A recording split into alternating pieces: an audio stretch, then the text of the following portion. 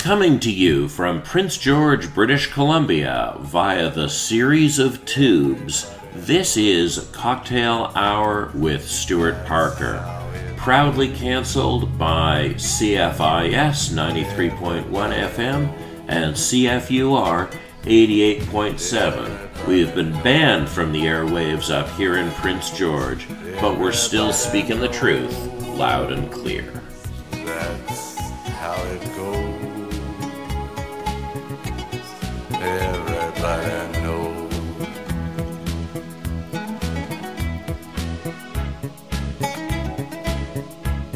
And everybody knows that it's now or never. Everybody knows that it's me or you. And everybody knows that you live forever. Or when you're done a line or two. Everybody knows the deal is rotten. Old Black Joe still picking cotton for your ribbons and bows. And everybody knows.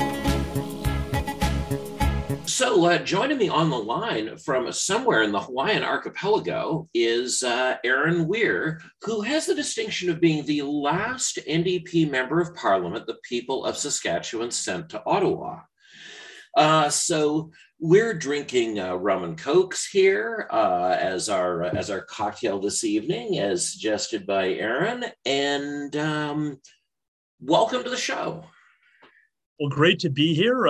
Thanks for having me. I thought you were going to say it was the last CCF MP, but it is true that no New Democrats have been elected since that 2015 campaign either. Yeah, now the story of your service as a CCF MP is something that we're going to get to, obviously. But I wanted to first of all, I really watched your riding on election night. It was one of the few places where the NDP actually gained under Tom Mulcair's leadership. So before we get into the bad stuff that happened later, let's focus for a moment on the good stuff. What were the things that you did to take that seat in Regina off the Tories and deliver it when the NDP was taking a pasting in the rest of the country? Well, excellent question. And as I'm sure you know, having been active in politics, for many years and decades, there's a lot of variables that are outside of the candidate's control. So one thing I would certainly point to was the redistribution of federal riding boundaries in Saskatchewan. Previously, Regina and Saskatoon had both been divided up into these rural-urban split ridings that really benefited the Conservatives. Prior to the 2015 campaign, some purely urban constituencies, including Regina-Lewvan, were created. So that was a more level playing field for non-conservatives to seek election. So that was part of the story. Another part of the story in 2015 was that there was a reaction against the Harper government across the country. Most places that probably helped the Liberals. In Saskatchewan, where the Liberals were a little bit weaker, it helped the NDP, or at least it allowed New Democratic candidates to make a plausible case that the way to defeat the Conservatives and to achieve progressive representation in Ottawa was by voting for us. And in order to do that, our campaign mobilized more than 900 volunteers. We had people out there dropping off literature, knocking on doors, talking to people for months before the election. I knocked on something like 25,000 doors myself during that campaign. We put up something like 3,000 signs across the constituency. So it was a very, labor and volunteer intensive ground campaign. And as you probably know, we didn't win by much. It was 132 votes, and that went to a judicial recount. So I guess the silver lining was, in a sense, I got to win twice, but by very narrow margins. So, and I mean, it's always good to talk to a politician who narrates themselves out of the story. I appreciate that.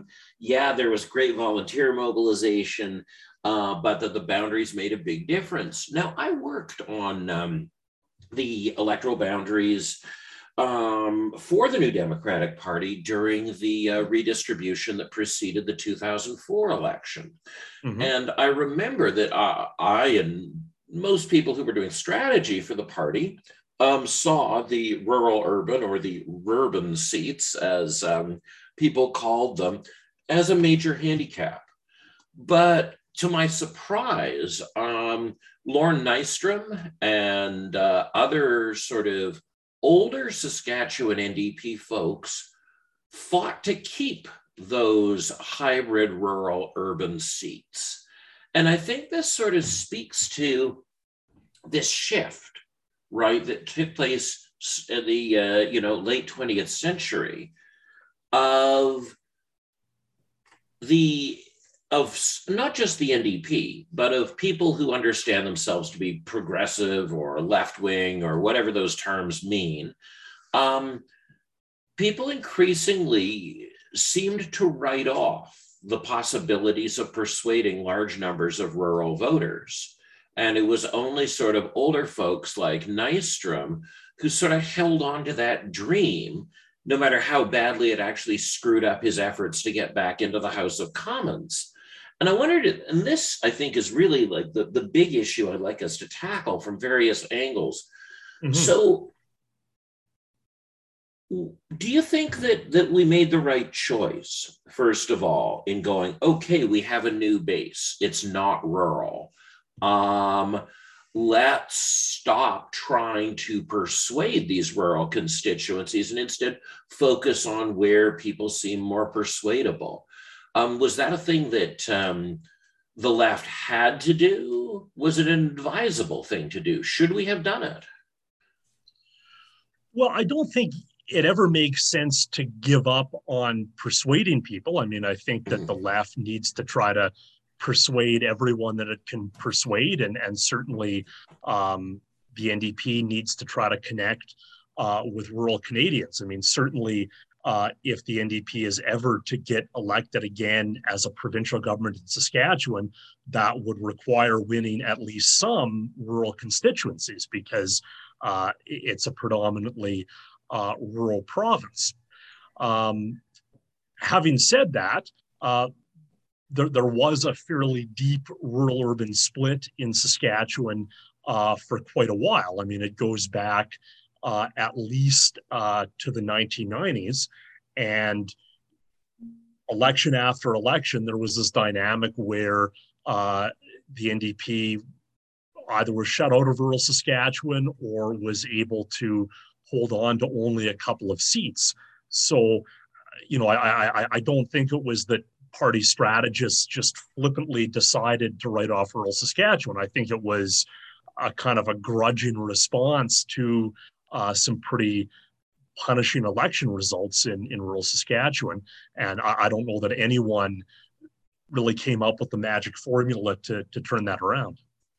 So now there are, it is important to credit that there are rural constituencies that the New Democrats retain, and they tend to be constituencies with very, relative to the rest of Canada, high Indigenous populations. It seems as though the northern Saskatchewan riding that the NDP used to hold, Nikki Ashton's seat in northern Manitoba, Charlie Angus's seat, etc. Our own Skeena riding in BC. So it seems like it's specifically it's non-Indigenous rural Canadians who, and it's not just in Saskatchewan, of course, who have turned away from the left. What do you think sort of the big political and cultural factors are to explain this shift that begins in the 90s and continues up to the present day? Yeah, well, that's maybe the kind of $1 million question. And I would, first of all, agree with your analysis of some of the northern ridings. And I mean, northern Saskatchewan is so different from the rest of the province. We don't even really tend to refer to it as rural. I mean, obviously, it is remote and sparsely populated, and so rural in that sense, but it's so different than the rest of the province. When we talk about rural Saskatchewan politically, we tend not to even really refer to the North. In terms of what's happened politically in rural Canada, I mean, there's the whole "what's the matter with Kansas" thesis that comes from the United States, that conservative parties and movements have succeeded in reframing politics away from economic issues where there might have been some common interests between farmers and rural employees and urban workers, and that was kind of the basis of the CCF coalition to begin with, and has instead framed politics more in terms of social or cultural issues. So, one issue that really hurt New Democrats in Saskatchewan, especially at the federal level, was gun control. And I remember encountering that election after election, that, people, in Regina, but I'd say even more strongly in rural areas, tended to be opposed to the long gun registry. And it wasn't even necessarily about the ins and outs of that program, although certainly it was a poorly managed program, but it was more a sense that this gun control policy was kind of dismissive of hunting and of the rural way of life.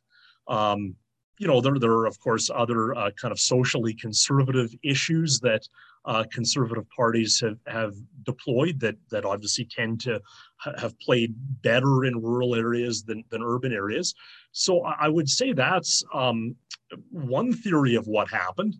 And I think potentially some of that social conservatism goes back a long time. I mean, I've heard stories about focus groups that the Saskatchewan NDP conducted in the 1970s in rural areas, where they spoke to people who were voting NDP because their father voted for Tommy Douglas.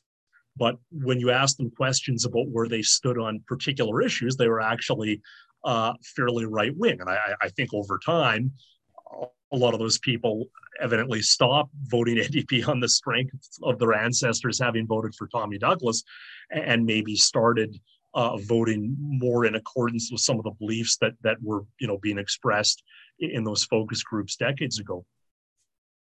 So now, one of the things that when I first got involved in doing left-wing politics and organizing, on the one hand, I was associated with Sven Robinson. He was like my guy when I was first finding my feet and everything. And so he was associated, obviously, with a very sort of,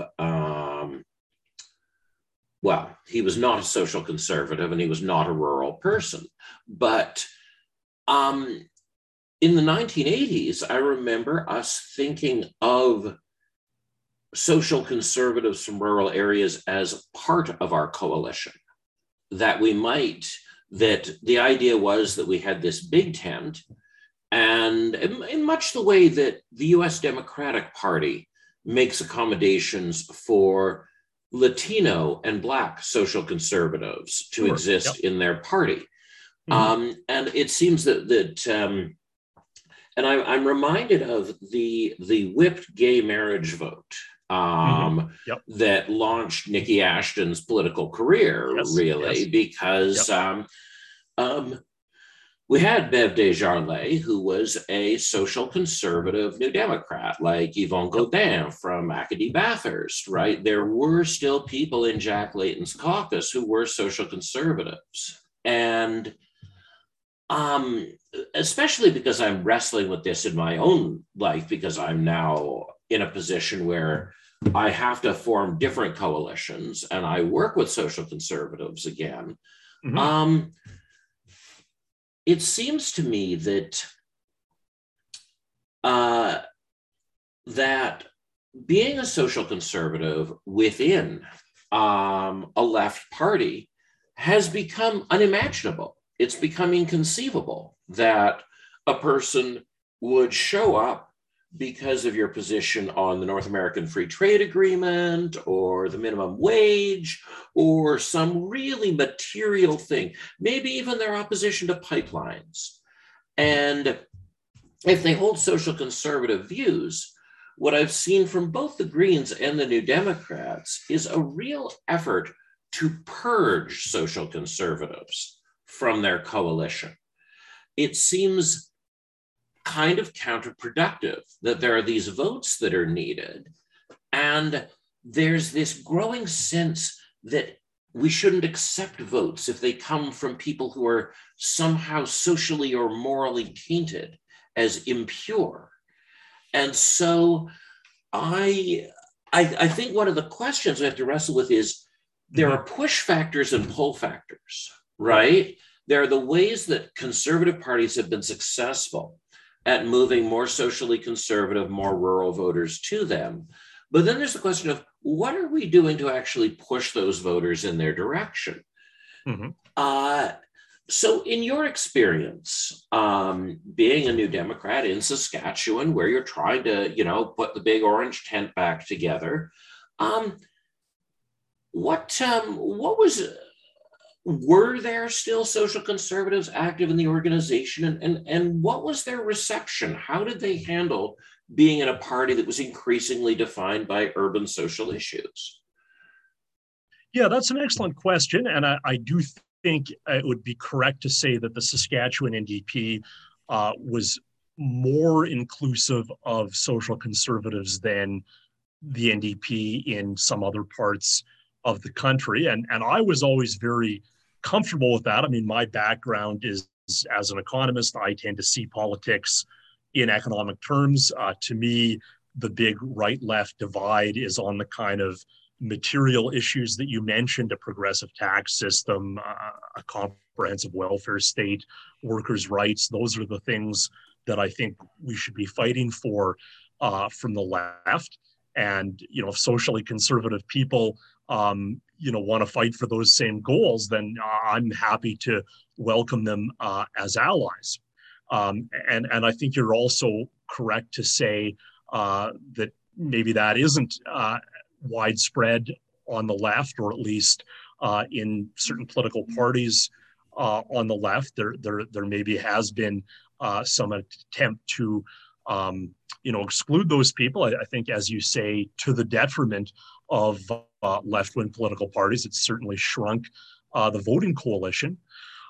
We started out by kind of framing this in rural-urban terms, but I actually think it's gotten to the point where this kind of focus on, identity politics, for perhaps lack of a better term, in the federal NDP has actually excluded lots of working class people in cities as well. I mean, in urban areas. So I don't think it's just a rural-urban divide anymore.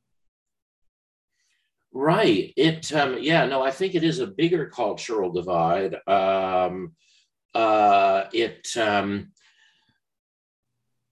It does seem striking.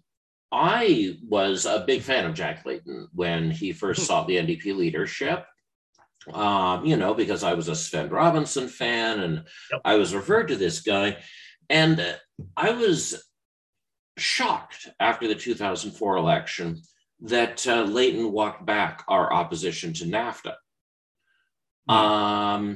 And I wanted to specifically go into these investor rights treaties because of the perspective that you bring, right?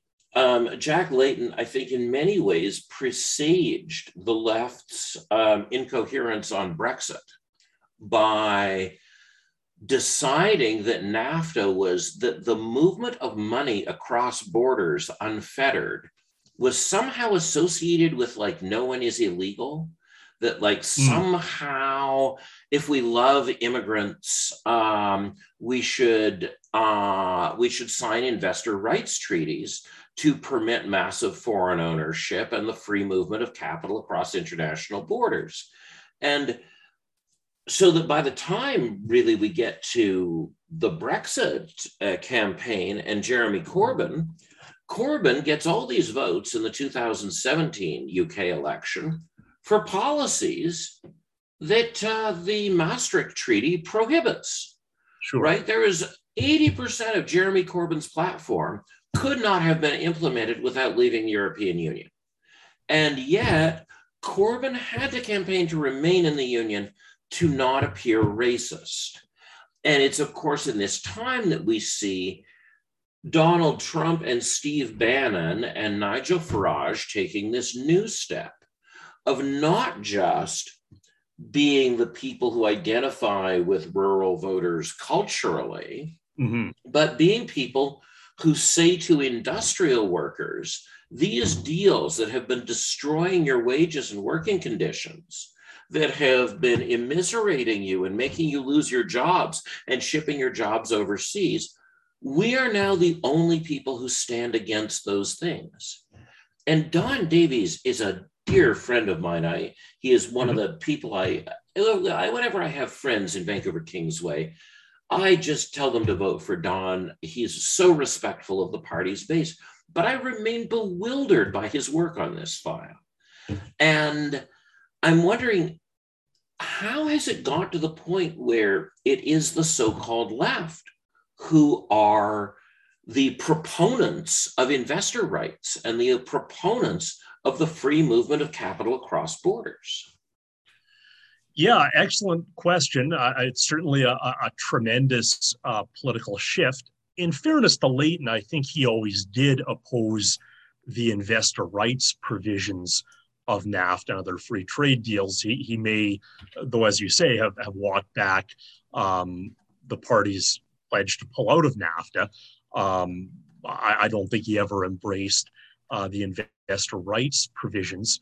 But shifting over to Europe, I don't know if you know this, but I worked in Brussels for a year for the International Trade Union Confederation. That was around the time of kind of the Euro crisis in 2010, 2011. And so I had a bit of a front row seat for some of that. And my sense of it is that social democratic parties in Europe had obviously played a huge and successful role in establishing the European Union and its institutions, and therefore felt very defensive of those institutions, even when those institutions became quite neoliberal in terms of their political and policy orientation. So in the kind of mainstream social democratic parties in Europe, it became almost taboo to critique the EU or even specific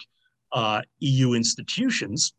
And yet there clearly were problems with those institutions. And it was really the populist right was the only movement kind of saying the emperor has no clothes. That was the only part of the political spectrum that was, making criticisms of those EU institutions. So I think that's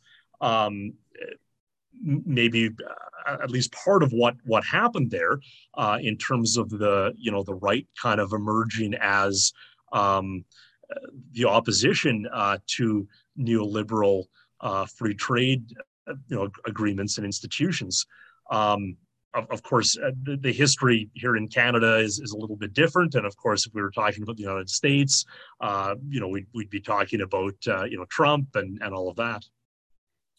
Yeah. So you brought up the "What's Wrong with Kansas" piece, that looked at, right, a rural producerist welfare state that turned against welfare states. And I do think that Saskatchewan has certainly followed that path in a lot of ways. That if you look at the geography of all this, there's a lot of similarity. But I guess one of the questions is I've really seen what I refer to as the sort of Jon Stewartization of the Canadian left. That the Canadian left, much as it points fingers at Fox News and the purchase it has on the Canadian right today, it's really the Canadian left that moved to American cable TV as its main sort of source of moral and intellectual authority, even before the Canadian right started watching Fox News in the numbers that they do. That there seems to have been this embrace, particularly during the Obama years, of American liberalism as the core value of the Canadian left. And I'm curious about, first of all, your sense of whether that's how your experience went, but also about what are the possibilities of Canada to disentangle itself from this larger Anglo-American discourse and have Canadian conversations about politics at all? Yeah, I think that's a really good point, because obviously for many decades, it was the left in Canada that was really committed to kind of Canadian nationalism and this independence from the United States. And I think you're right to say that in recent years, the NDP certainly has begun kind of taking its cues from the US Democratic Party. I mean, often the issues or the themes that the NDP raises federally are kind of the same ones that the US Democrats are raising. And it goes beyond just issues and themes to sometimes specific incidents. I mean, one of the last tweets I remember from Jagmeet Singh was kind of emoting about the Kyle Rittenhouse verdict. And I mean, whatever you think about that case and the verdict, I mean, it was certainly why is this an his American business? court case. Yes. I mean, yes, we're a vassal state of the greatest empire the world has ever known, and it's collapsing in an embarrassing way next to us and will probably take us down with it. But it still is extraordinary to have the leader of the fourth party in the Canadian Parliament feeling that an American judicial verdict is something that his supporters need to hear about. Now, obviously, this opens an opportunity to talk about a little bit of, you and I have had different painful experiences of our relationship with the movement we thought was our movement. And yours have been on a certainly larger and more unpleasant scale than my own. But essentially, as I understand it, when you were an NDP caucus member, a complaint was made against you, an investigation took place, you were exonerated, and then Jagmeet Singh stated that you hadn't been exonerated, and then you were booted from caucus for disagreeing with him. Is that the story? Have I missed details? Yeah, well, there's of course many levels of detail we could get into. Maybe a couple points. First, it didn't start with a specific complaint or allegation. I had put my name forward for the position of federal NDP caucus chair, and I kind of emailed caucus members to make my pitch. And another MP, Christine Moore, kind of reply all to the email saying, I've heard some things about Aaron Weir, that he might have been involved in harassing behavior. I wouldn't feel comfortable with him being caucus chair. So not really saying that I'd done anything to her, just kind of that she'd heard things. And so I think that Singh, was genuinely unsure what to make of it or how to deal with it. So he ended up announcing that there'd be an investigation of this suggestion. And in announcing the investigation, of course, he quoted all of these themes about believing survivors and everything. And at that point, it wasn't really clear, survivors of what, but having announced this investigation, they needed something to investigate. So Singh's office emailed about 250 federal NDP staff people right across the country asking if anyone had any complaints. And of course, I think Moore had an incentive at that point to make sure that there would be some, and there were other MPs who recently had contested the leadership against Singh, who, you know, may have had it the day. You know, there were some complaints, but they were really of an extremely minor nature. You know, complaints that I'd you know, had an argument with a staff person from the leader's office, or that I'd you know, spoken to people at social events for longer than they cared to speak with me. So, you know, certainly things that could be taken as a learning experience or as useful feedback, but, you know, nothing close to what most Canadians would consider harassment. And I think that's why you perhaps interpreted the investigation as an exoneration. In fact, the investigator was quite activist and took a very, you know, broad view of what might be harassment, and ended up concluding that, you know, if you added all the complaints together, they might reach the lower end of a kind of spectrum of harassment. So I suppose, you know, from that perspective, I was found guilty. But again, the big question was guilty of what? And yeah, indeed, one of the complainants, you know, went to the media. You know, I went to Singh's office to see what the plan was to deal with this. There wasn't one, so ultimately I felt obliged to, you know, respond. And then I guess it was for the sin of coming to my own defense that I was kicked out of caucus. Although, I mean, Singh's version of why he kicked me out of caucus kind of changed a bit over time as well. Yeah, I couldn't make head or tail of it, honestly. And of course, I have absolutely no idea of, I think we live in a bizarre subcultural system that is governed by a whole new theory of honor-shame dynamics that I refer to as identitarianism. It comes back to a lot of this identity politics stuff because the thing is, like, why are people writing reports about MPs with quirky personalities? Like, I assumed that was a necessary qualification to attain the office. I had no, I mean, we've now moved to a world where there are actually incredibly boring members of parliament all over the place. And this seems sort of sad to me. But,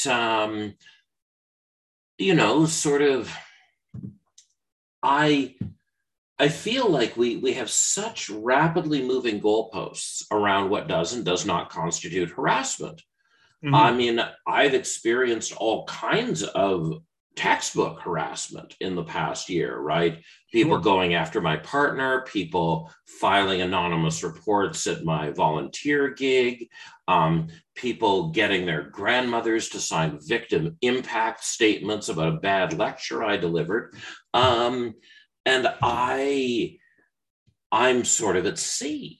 I feel like, well, surely we all have pretty quirky personal styles. God knows I sure wanted to get away from Alexa McDonough after a while of talking to her when she was the leader. But it wouldn't have occurred to me that Alexa McDonough had in some way injured me by doing this. And so it seems like we have a shifting politics of personal injury where everything is violence now, right? If you forget someone's name, it's violence. You've actually attempted to murder them. If you forget their name or how they prefer to be talked about when they're not even there, that's another way of accidentally murdering somebody. And it seems like we have all of these opportunities for offense taking that are unprecedented. And I've studied like the colonial Spanish Empire, and I don't think we've seen really in like 250 years the sort of level of atavistic offense politics on this continent, where And I also have friends who are beaten in the street with impunity. People can beat them in the street with impunity because, oh, they've accidentally attempted to murder someone by calling them by the wrong name. Mm-hmm. And so I feel like, so I guess what I'm asking here is, how much do you think that our politics of identity and sensitivity, how are they impacting the left, and what can we do to reduce that impact? Because it seems like at the current level of impact, it's almost impossible to fashion a broad coalition. I think that's a very good insight. I mean, I think that for a long time, there were some identity politics, somewhere in the broader left coalition, and even those of us who maybe didn't identify with those identity politics just kind of, accepted them as part of the coalition. But I think you're right that they've kind of taken over, at the expense of material issues, environmental issues, a lot of the kind of bread and butter things that I think we should be trying to accomplish. So I'm not, completely sure what the solution is, other than that I do think it's important for people to speak out and to question this stuff. And I applaud you for doing that on your blog and elsewhere, and at least, asking, some of these questions about, what is this, kind of focus on identity politics all about? Yeah, so I do think it's a significant conundrum. And I think one of the things that we've been doing, we materialists have been doing, is we've been trying to kick the can down the road, that we're going, well, these material issues are really important. We don't want to fall into the identitarian trap by fighting with identity politics people about identity politics. So we're going to pretend this isn't happening. Yes. And it seems to me that the refusal to engage has not produced the effects we had hoped, that we may actually need some kind of new plan, because the last plan doesn't seem to be heading in the right direction. Now, this gets me to this interesting thing that you did after you were pushed out of the NDP caucus, which was to sit as a CCFer. So when you chose to take up the original name of the party, the original program of the party from the Great Depression era, from the last time we had a lot of progressives who were really into eugenics, who saw that as part of their identity politics, including the esteemed Tommy Douglas himself, right? It shouldn't wholly surprise us that our parties are now strongly animated by the desire to sterilize the mentally handicapped again.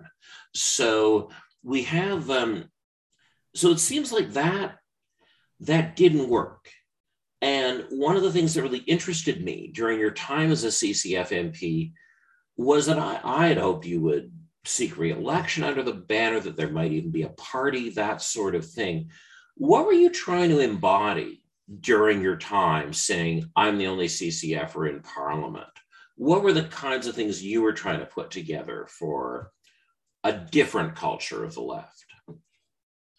Sure. Well, I don't know if my ambitions were, quite that broad, but essentially the context, as you say, was that I was ejected from the federal NDP caucus. But of course, I still very much believed in progressive taxation, a comprehensive welfare state, workers' rights, crown corporations.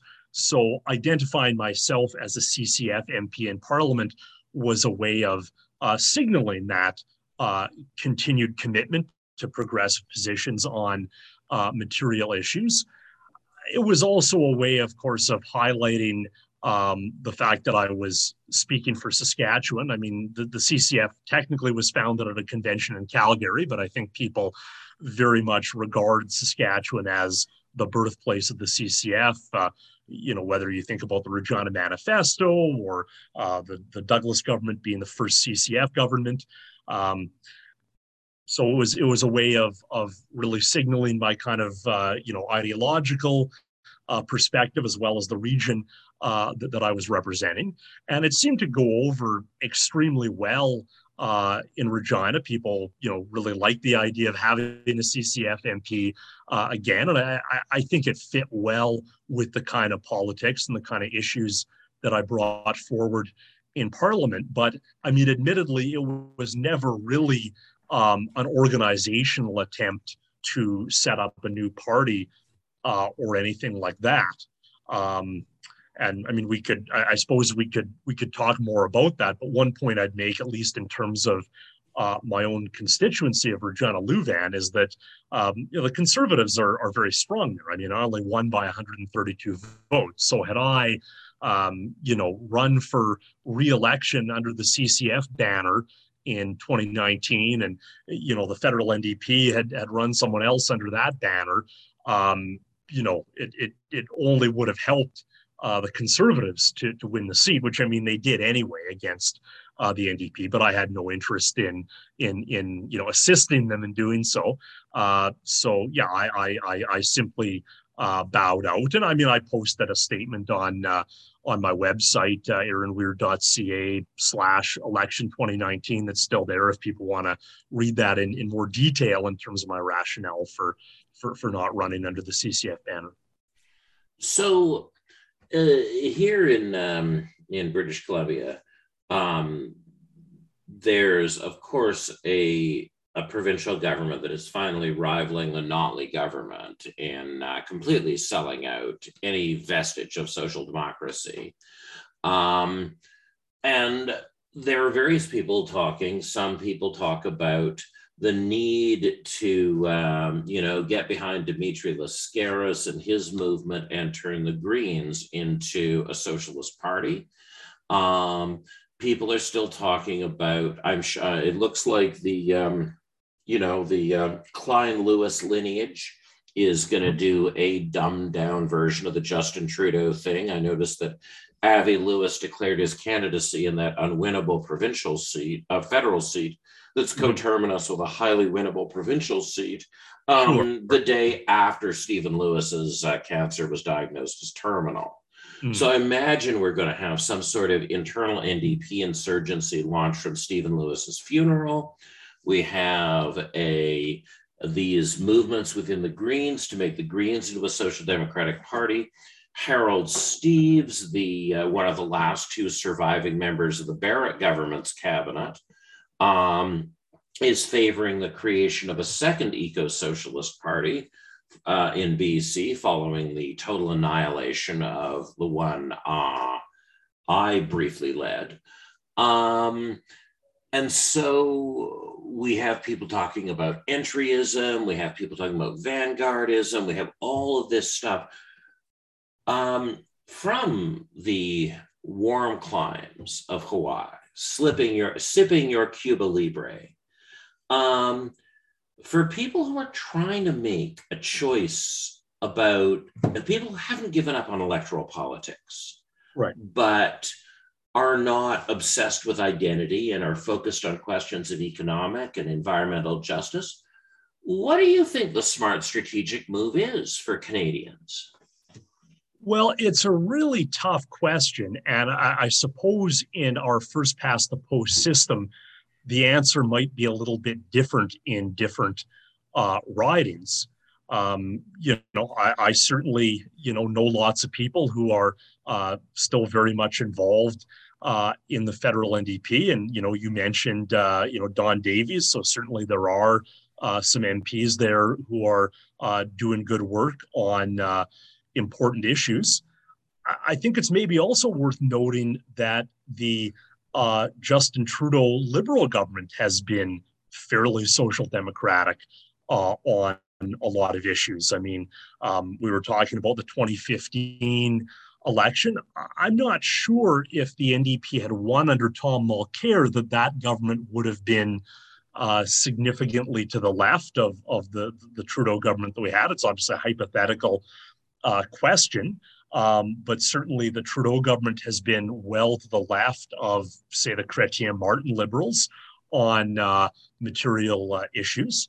And then, as you mentioned, there's also, the Green Party, which is viable in a few ridings. Another party we haven't mentioned is the Bloc Québécois, which is in many ways a kind of social democratic or Labour Party that has actually been somewhat immune from these Anglo-American identity politics, as you described absolutely, them. Absolutely. No, I don't know. I mean, if I lived in Quebec, all my political questions would be very easily answered. I'd be a card-carrying member of Solidaire. I'd vote Bloc in federal elections because, the only reason English Canada even has a welfare state is we imprisoned these Quebecers inside our country, and they've exerted a positive influence on us. But I think if we're stuck in the language, because I can't learn other spoken languages, so if we're stuck inside English, obviously there's the chance to vote Bloc Québécois in West Montreal. But if people are thinking about organizing, there's another model, and I know just on the Bloc. I mean, the other point I was going to make was that while it's immune from what we've maybe described as Anglo-American identity politics, I mean, it has its own identity politics of Quebec nationalism, which, of course, I don't think either of us are part of. So it's not just language. I mean, I can speak French pretty well, but it's also this other form of identity politics, which I don't think we need to get into. But just to make that point about the Bloc. But sorry to interrupt and carry on. Oh no, there's no interrupting here. This is all good. And I do think there's a very interesting conversation to be had about what is permitted within Quebec and what the discourse is around questions of identity. But Derek O'Keefe, a longtime anti-war activist in Vancouver, narrowly lost a city council bid in the last electoral cycle there, created this organization, Democratic Socialists of Vancouver, which attempts to deploy internally within multiple parties.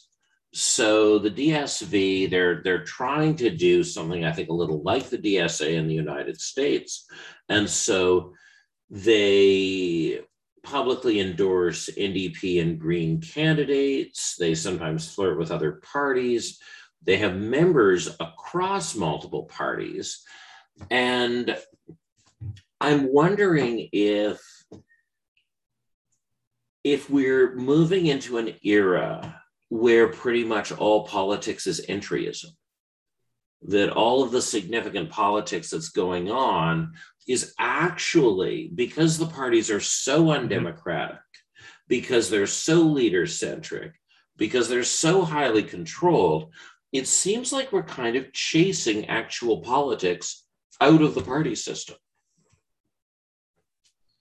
Yeah, that's a very interesting point. I mean, you mentioned, Svend Robinson, who, of course, in his day was quite, outspoken and would, buck the party line on all kinds of issues. And I mean, MPs nowadays, get kicked out of caucus for doing, kind of half of what he did. So you're right. I think that it's become much more centralized, and that doing anything interesting in politics, might almost involve some sort of entryism against the party leadership, or it could involve political activity in jurisdictions where there isn't a party system. So, I mean, for example, I note that you're running for school board in Prince George, and you've mentioned other municipal campaigns. So there are these environments where you don't necessarily need to be part of a political party to potentially get elected and make a difference. And I certainly wish you well on that.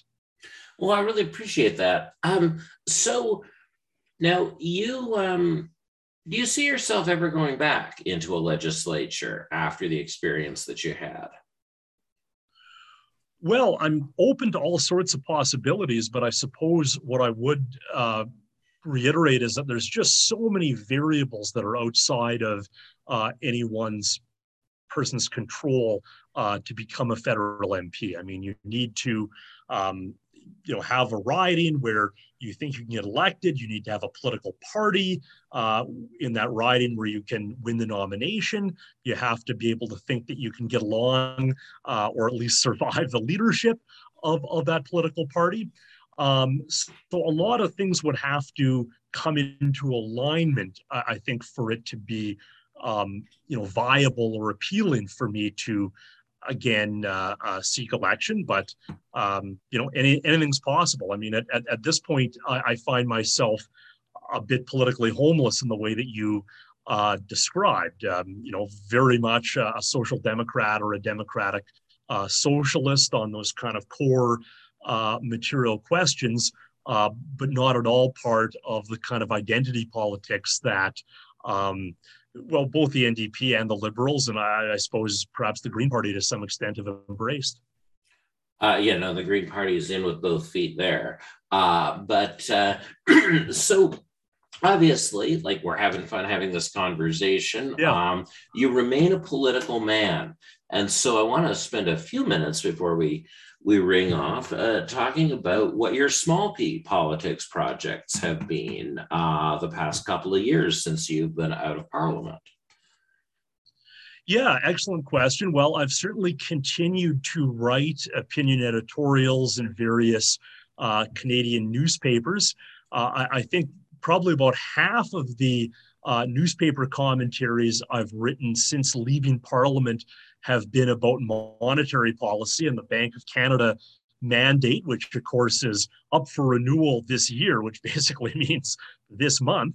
So it'll be interesting to see what the federal government does with that. I've been advocating that rather than fixating solely on inflation, the central bank should also have a mandate to create jobs and try to achieve a maximum level of employment. So that's been one focus just in terms of research and writing and advocacy. I've also written a little bit about the federal NDP and in particular its sort of focus on coastal BC. I mean, we're at the point now where a majority of the federal NDP caucus represents British Columbia. So I think there's kind of an interesting regional dynamic there, and that more and more activity within the federal NDP is kind of driven by BC provincial politics. So, I mean, you mentioned Avi Lewis running in kind of a hopeless federal riding, perhaps with an eye to positioning himself to run provincially. So, I mean, we'll see what happens with that. But there were certainly a handful of MPs who I served with who represented BC ridings federally, who got elected or at least sought election as provincial MLAs in the province. So I've written a little bit about that regional dynamic and kind of the future of the federal NDP. I've done some kind of consulting in the territories. Again, I guess a relatively nonpartisan environment, looking at the labor market, looking at mineral resources and how governments can collect a better return from the extraction of their non-renewable resources. So I guess those are some of the projects and issues I've been working on. So one of the ones that grabs me in all this is, when I was doing green politics in the 90s, people would talk to me about the monetary system, and I would completely shut down for two reasons. One was that I've noticed that monetary reform organizations like Palestine Solidarity organizations and animal rights organizations are chock-a-block with anti-Semites.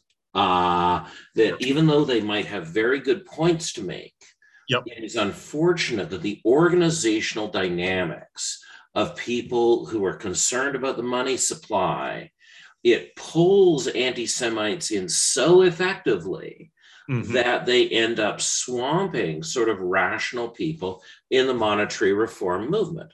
And I've been back and forth with a few people about the monetary reform movement.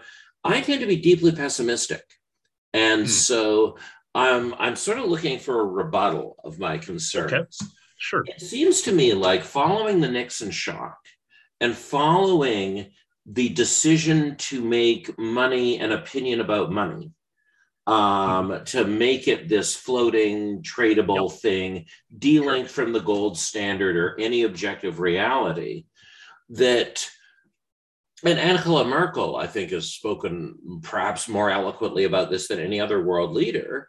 Her sense is that as long as bond rating, government bond rating, is a privatized practice conducted by ideological, self-interested organizations like Standard & Poor's, our ability to actually enact monetary policy is severely hampered, that one would have to do that crazy Bolivarian Communist project of Chavez and Ahmadinejad, right, to delink all these commodities from the American dollar, undo the hegemony of the World Bank, things like that.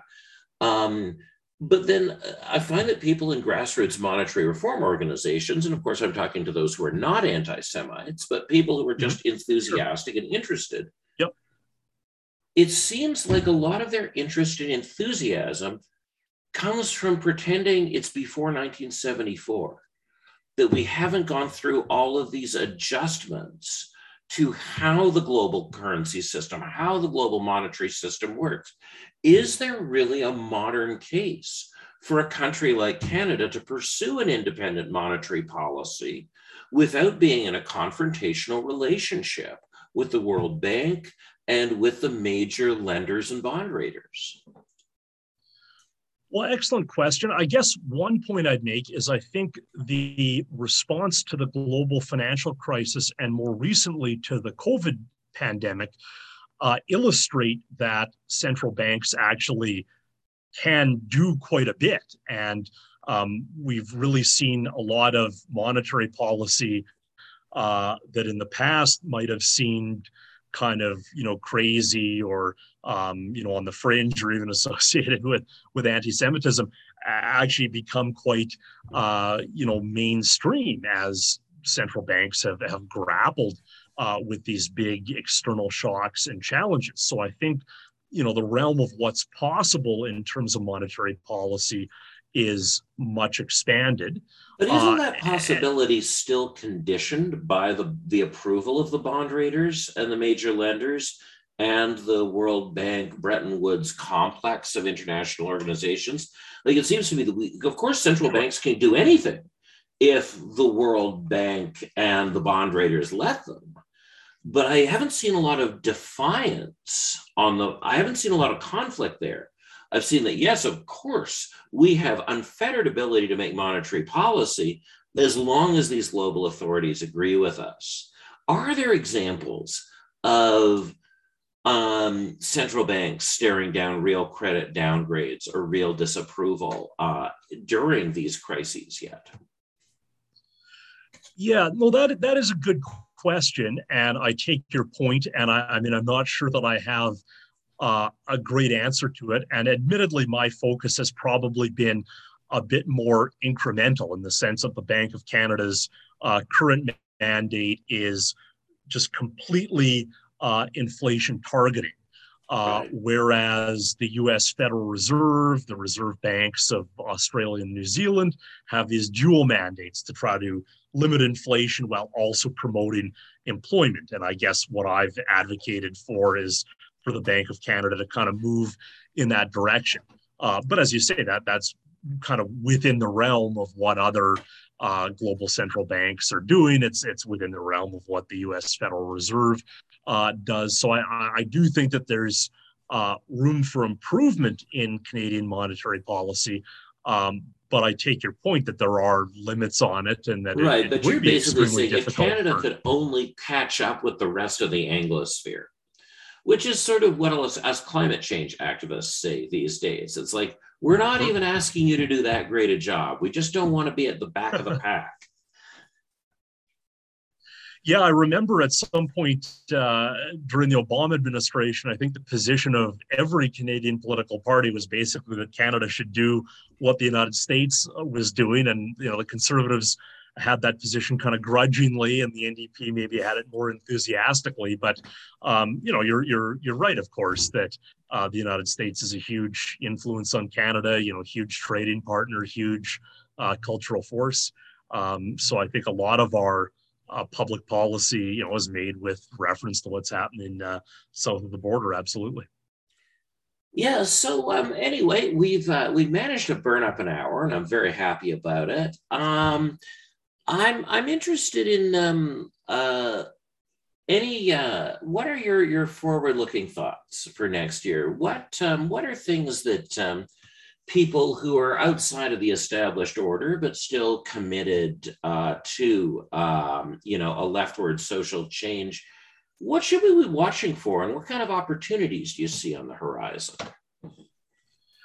Excellent question. Well, I think one thing to watch for would be what kind of a response there is to this emerging inflation challenge. Is that taken as grounds to kind of tighten up monetary policy or cut back public spending, or can we find more progressive solutions to try to address the rising cost of living, while at the same time supporting an inclusive economic recovery and more egalitarian policies.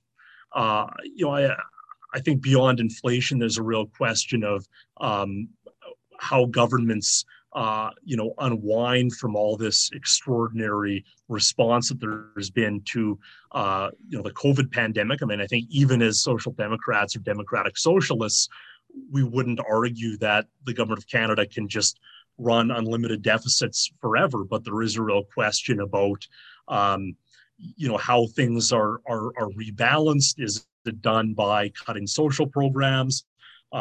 Could some of it be done on the revenue side? Certainly, President Biden was elected with some ambitious plans to collect more revenue from the corporate sector. That might create some opening for Canada to do the same. So I guess those are some of the things I think we should be watching for in the new year.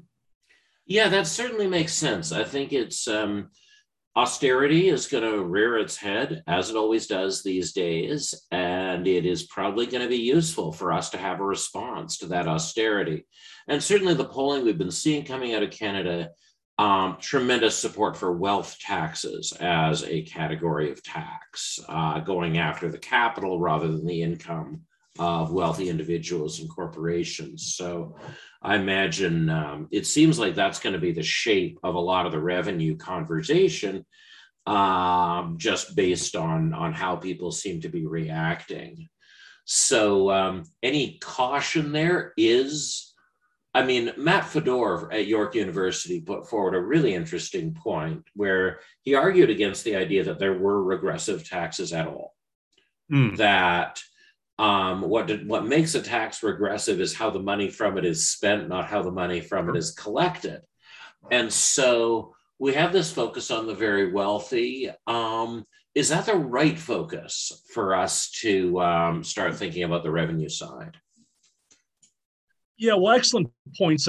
There's certainly a perspective that public expenditures are so progressive that really, any, revenue is progressive, even if it's raised through a regressive tax. Despite that, I certainly would make the case for focusing on a progressive tax system.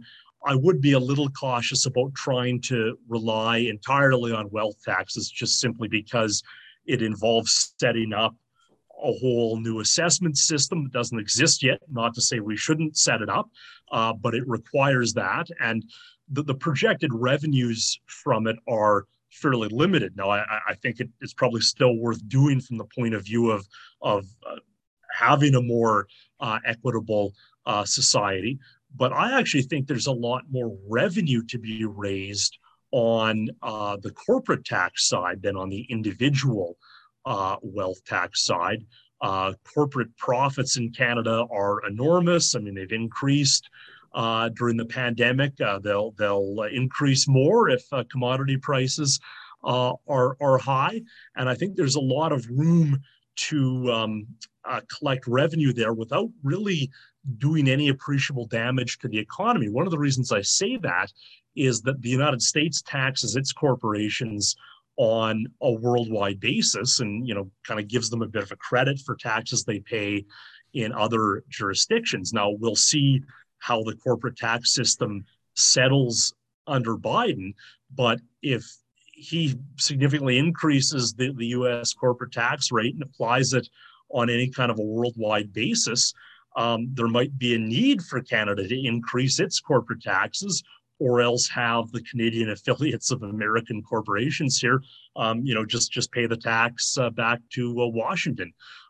So that's one of the big openings I see. That's actually really interesting. That is not a story I've heard.